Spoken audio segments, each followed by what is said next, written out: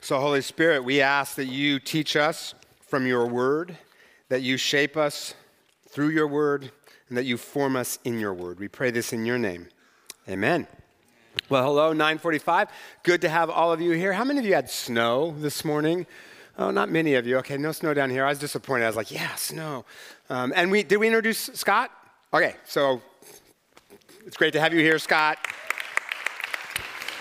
And those of you watching at home, thank you for joining us. My oldest daughter is a senior in high school. Like, how did that happen? Which means that she is applying to some universities, and one of them is Stanford, not because she thinks she's particularly going to get in or even wants to go there, but because my wife and I both went to graduate school there, which makes her a legacy kid, and they treat legacy kids differently. You don't get spit out in the first round, you get spit out in the second round. And I have her permission to tell this story. This week, we got a letter from Stanford addressed not to my daughter, but to my wife and to me.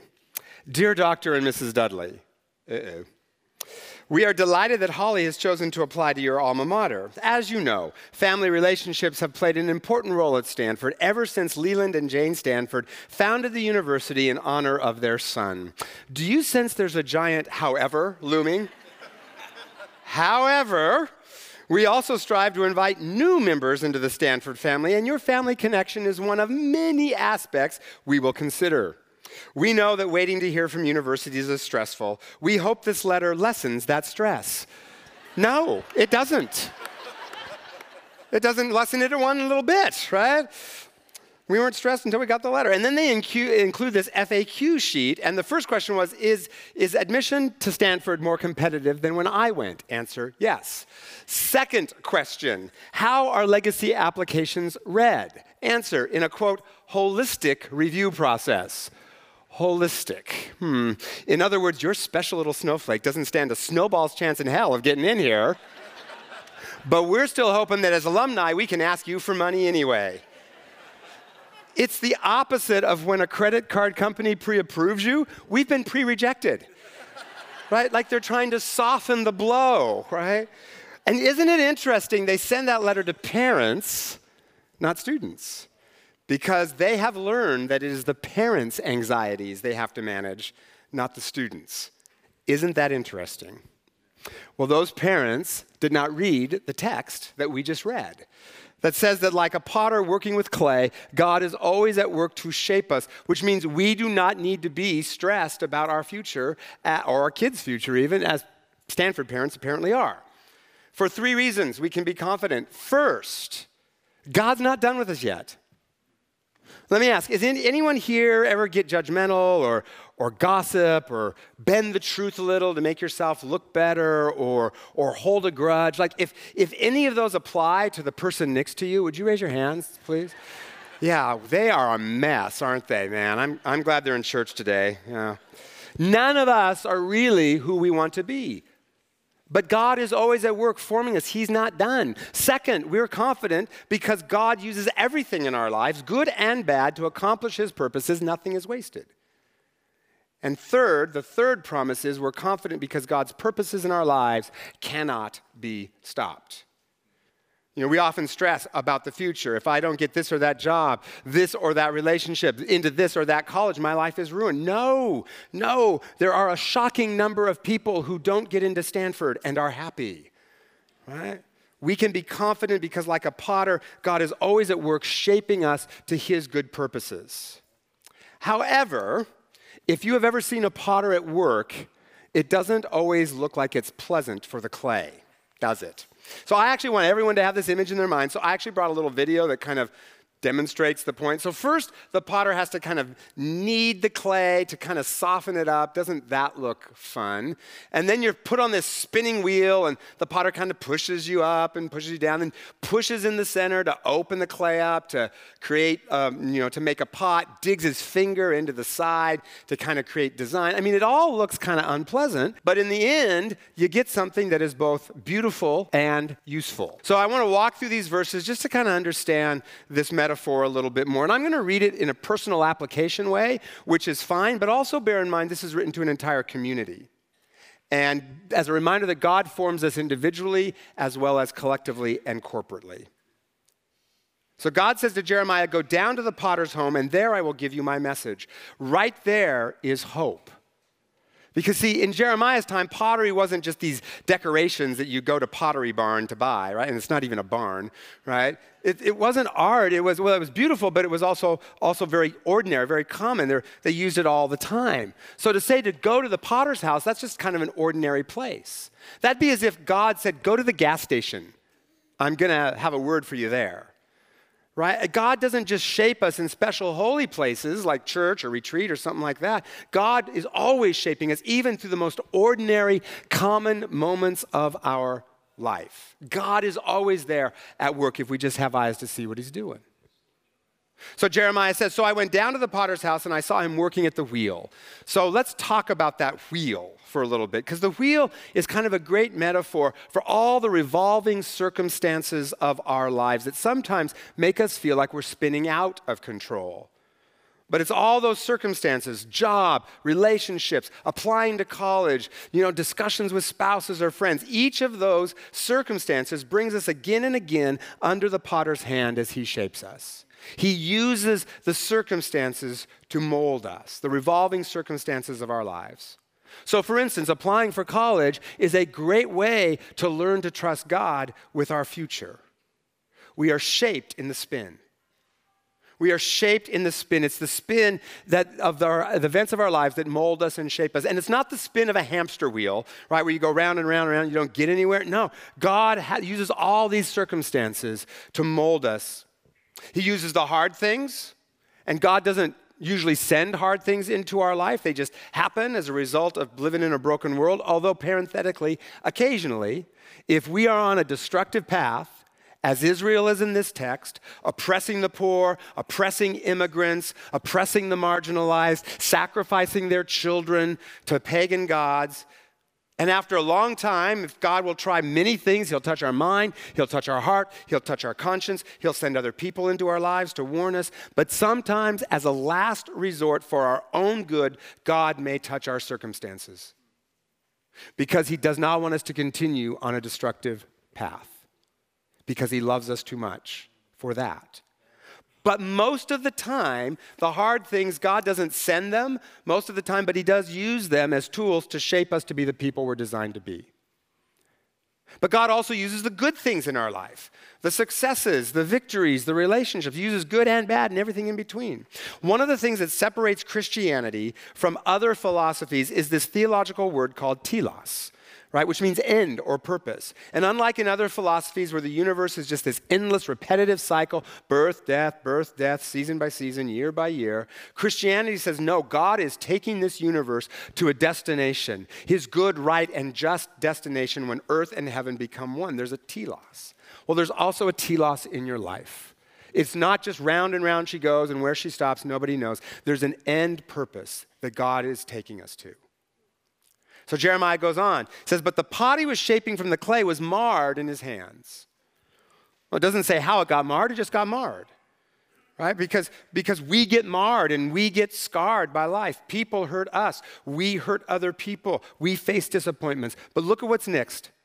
So the potter formed it into another pot. Right? He doesn't just go with this stupid clay and throw it away, which is what I would do, right? I just get frustrated and like, well, who wants to do pottery anyway, right? He doesn't do that. The reason he doesn't throw it away is because, see, he's already invested a lot in making that clay usable. He had to dig it out of the ground. He had to soak it in water to soften it up. He had to knead it. All of that can take months. So he's going to be patient with it. In the same way Jesus died to pay the penalty for our sins, he just doesn't throw us out when we get marred. What God saves, God keeps forever. What God saves, God keeps forever, which means he will never give up. He will never give up. He will never give up on you or on me. Back in November, Wall Street Journal did an article on a woman who's 108 years old, and she has been a Cubs fan her entire life. So she was born in 1908, the last year that the Cubs won the World Series. So when they won this fall, she finally got to celebrate, and she watched all the games with her family, including her 80-year-old grandson. Just think about that, right? Like, that's just weird, right? Like, that's patience, right? Okay, God is a Cubs fan. He will be patient with you. In this text, he has been warning Israel of their consequences of their injustice for centuries. He's patient. And I like the way that King James translates these verses. It says, so he made it again another vessel. It's this awkward grammar that actually mirrors the Hebrew grammar. And the it refers to the clay, but he makes it again another. That is, it's the clay, but it's different. Just as Jesus makes us, still us, but new people. It's me, but it's not me. He's wearing my clothes, but he doesn't have my attitude. They call me by the same name, but I'm not the same guy, and I don't even know when it happened because he did it in the spin. I recently read about a man named Chris who was an architect and ended up going blind because of an eye disease. And it seemed that his career as an architect was over. But he kept praying about this, and God eventually led him to a blind computer scientist who had done a computer program that allows people to walk through architectural plans with their fingers. So his blindness gives him this unique way to observe, quote, interior space. And his boss said, I thought the blindness would be a limitation, but I realized the way Chris reads drawings is the way that we experience space. And he uses his fingers to walk through a space, which means that he can envision possibilities for that space that no one else can. His limitation became a strength, not just for him, but for his whole community. When the clay gets marred through the tragedies of life, God still is at work using those very hard things to continue to shape us and mold us. And what's even better news is even our screw-ups, like even our mistakes, even the stupid things we do, God can even use those and kind of reshape us and reclaim us. Someone sent me a story about two men who were talking about where they came from, and one man said, I grew up in Toronto, land of beautiful hockey teams and homely women. And the other man goes, hey, my wife is from Toronto. Right? The first guy said, and what hockey team did she play for? See how fast he refashioned his mistake, right? God can do the same thing, even with our screw-ups. Now, as you saw in the video, that process can hurt, right? It can be painful. The potter will dig his fingers into the side to carve in designs into the pot. In the same way, God uses the circumstances of our lives to carve his character, his personality, his design on our souls. The potter pushes the clay to open it up so it can be a pot, just like God uses the circumstances of our lives to kind of open up our hearts. As I've shared with you before, my divorce taught me a lot about how to be compassionate. I became a much more compassionate person through that. God didn't cause my divorce, but he used it to open my heart. Before he uses the clay, the potter takes a mallet and pounds it to get rid of air bubbles, because otherwise those bubbles will form air pockets and will weaken the walls of the pot when it dries. So the potter pounds those bubbles out to make the pot stronger. You so get the metaphor, right? God uses the tough stuff in our life to pound weakness out of us. A couple of summers ago, my family and I were in Eastern Washington visiting my parents, and we were in a park, and my kids were complaining about how hot it was. And I was with the kids, just to go on record. I was thinking, yeah, let's find some air conditioning, because this is miserable. And right as I was about to say that, my wife turned to my kids and said, you are descended from a great-grandmother who hauled her family out of homelessness and grandparents who fled communist China. You are made of sterner stuff than this. Buck up. Like, whoa, right? Like, and they looked kind of stunned, but then they stood a little taller and they stopped complaining. It was a verbal mallet pounding their weakness out of them, right? And also me, because after that, I wasn't going to complain about anything. Rise up, my pampered Bellevusian children. You are descended from the blood of, well, peasants, but sturdy peasants, right? A little pressure here, a little pressure there, and the clay becomes something beautiful and useful, and it's the pressure that does it. The pressure of life, of school, of work, of parenting, of marriage, you name it. So Jeremiah goes on and he says this, so he made it again, another pot, as seemed good to the potter to make it. Oh, I don't like that verse. Because what it means is that God is in charge, I am not, and shockingly, he does not ask my opinion. The prophet Isaiah says, does the clay say to the potter, what are you making? Actually, I do all the time. What are you doing, right? No, this way, God, not that way. I'm a better potter than you, right? And that's okay, but here's the deal. You kind of got to know that God sees your future and you don't, so he knows what experiences you're going to need to prepare you for that future. And I've shared with you before some of the ways that God prepared me in weird, funky ways. My first job in high school, I've shared this with you before, was at this place called Farrell's, right? If you're my age, you kind of remember this place where I had to do all these announcements in the whole restaurant, get people to sing happy birthday to someone, kiss girls on their 16th birthday. That part was okay. Wow, you wouldn't do that today though, right? Like, no way. And then I had to do this announcement. If someone ate this thing called a pig trough, I had to get the entire restaurant to oink at them, right? Okay, that was great prep to be a pastor, right? Because it taught me how to kind of have an upfront ability, right? I mean, I didn't know that I wasn't even a Christian at the time. I didn't know God was shaping me for that, but there he was, using that funky, weird little job. My first job out of college, I worked as an intern in a college ministry, and some people in this room even remember me back then, and I was not good clay. No, I wasn't listening, I wasn't open, I wasn't learning, because I was just kind of resistant, because I didn't want to be a pastor, I wanted to be a professor, so I felt like I wasted that entire year. But 12 years later, when I was a college pastor and nothing I was doing was working, I remembered how the man I worked for did ministry, and I started doing all the stuff that he did, and it worked. Right? When I tried those things 12 years later, they worked. Now, I thought that year was a waste, but God knew that 12 years later, I would need what that year taught me. Do you trust that God sees what's up ahead? And he is using the events of your life, even the hard things which he did not cause, but which he can use to prepare you for the future that he has in store for you. And part of that future is preparing you for eternity. Which brings me to one last observation about the potter. And this is maybe the most important. The potter never takes his hands off the clay. The potter's hands never leave the clay.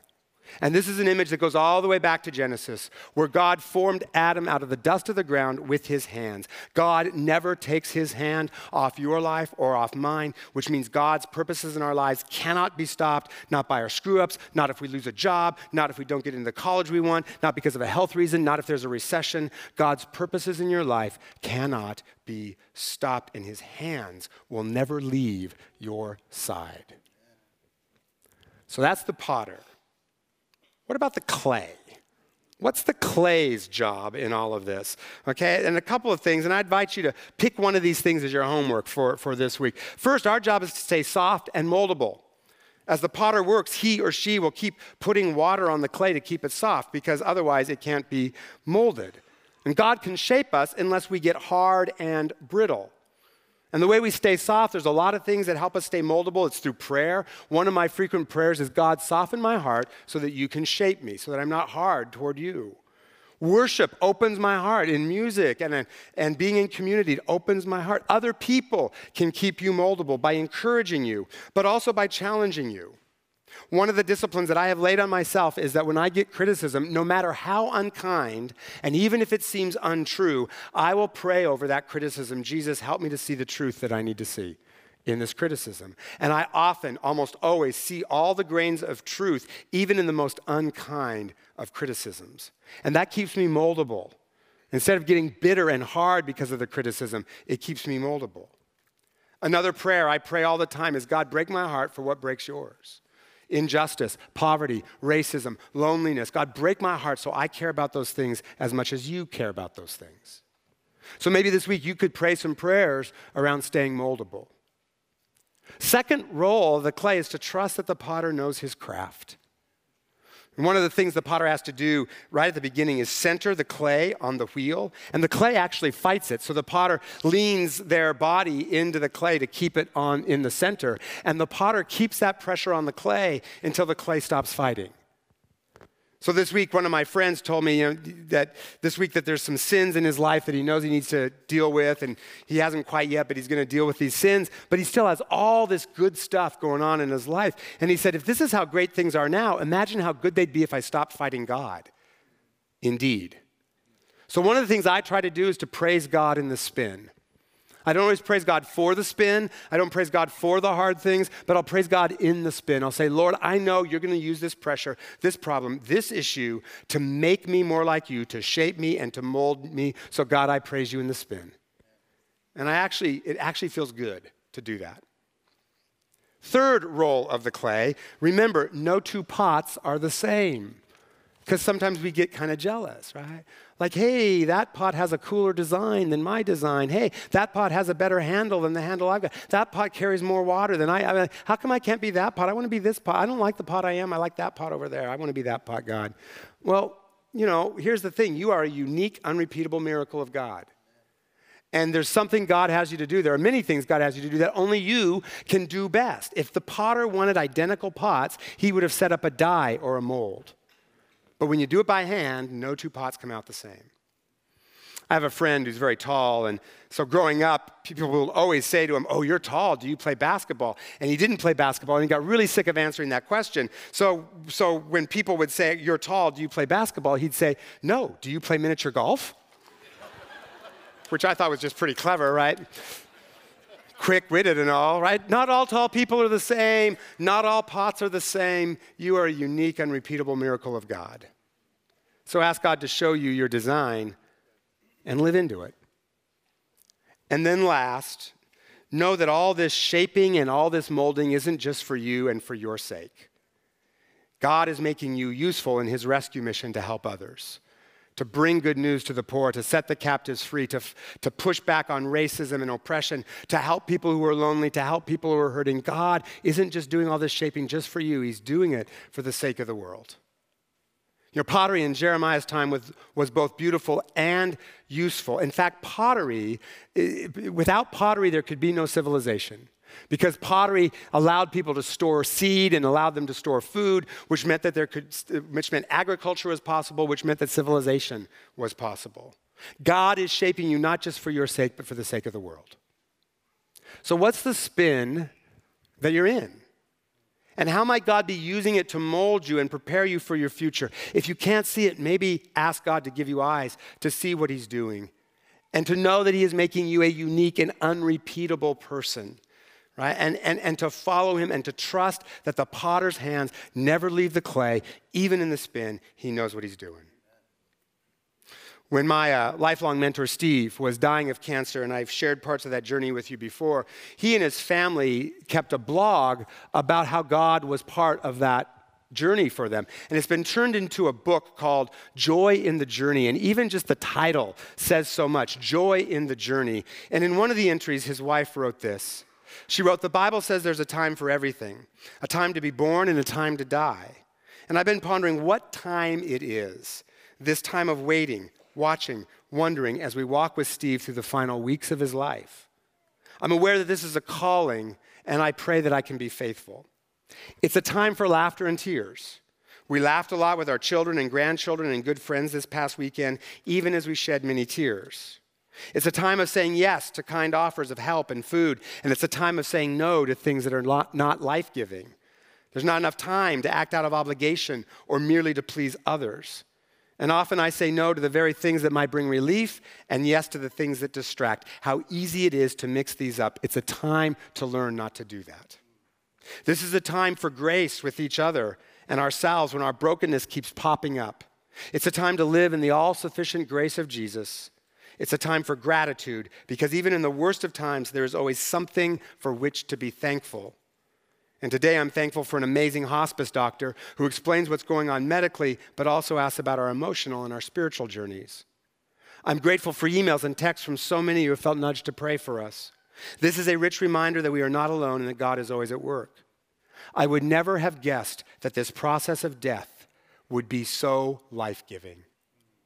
I would never have guessed this process of death would be so life-giving, not only for us, but also for many of you as we stand together on holy ground and peek around the corner at the future that God has laid out for us. What time is it? It's a time for grief, but also a time for gratitude. As one friend says, grief and gratitude mixed together create joy. How true that is. She was in the spin, but aware of God's hand shaping her and Steve through the entire process, teaching them to say no to things they might have otherwise felt obligated to say yes to, teaching them to show grace toward one another, to accept help from others, and to find gratitude even in their grief, and experience God's presence in all of it as God shapes them and molds them and makes them useful to his rescue mission to the world. I learned so much by watching them go through that. My entire life, Steve taught me how to live, and then he taught me how to die. God made them useful for the sake of the world. They were shaped in the spin, and they came away knowing that the potter's hands are always on the clay. In the New Testament, we get an interesting PS to this image of the potter, where Judas brings back the money the religious leaders had paid him to betray Jesus. And the text says, so they used the money, or the religious leaders say it's not right to give this back to the temple, so we need to do something else with it. It's blood money. So the text says, so they used the money to buy a potter's field as a burial place for foreigners. That is why it is called the field of blood to this day. Then what was spoken by Jeremiah the prophet was fulfilled. They took the 30 pieces of silver, the price set on them, and used it to buy the potter's field. In other words, in this image of the potter that we read in this chapter and the chapter that follows it, Jeremiah is ultimately predicting Jesus 500 years before his birth. And it tells us that if you watch this potter carefully at work in your life, you will find that the hands that never leave you have nail prints in them. And it is through the blood of the potter himself that you are being shaped into who he created you to be. And his hands are scarred for your sake and for mine as proof of his love for you and as a guarantee that he will never remove his hands from your life, which means nothing can separate you from him. Nothing in heaven and nothing on earth and nothing below the earth. Not angels, not demons, not powers, not principalities, not peril, famine, nakedness, or the sword. There is nothing that can separate God from you. And God is good. He is good all the time. All the time is good. And his purposes are good. And they cannot be stopped because the potter never leaves your side. So Jesus, may it be. You are the potter, we are the clay, and Lord, we say, shape away. Mold us, shape us, break us if you have to, and reform us and remold us again. Jesus, we give our lives to you, and we ask that you shape us in the spin, starting as we leave today, even in the parking lot. We ask this in your name, Jesus. Amen.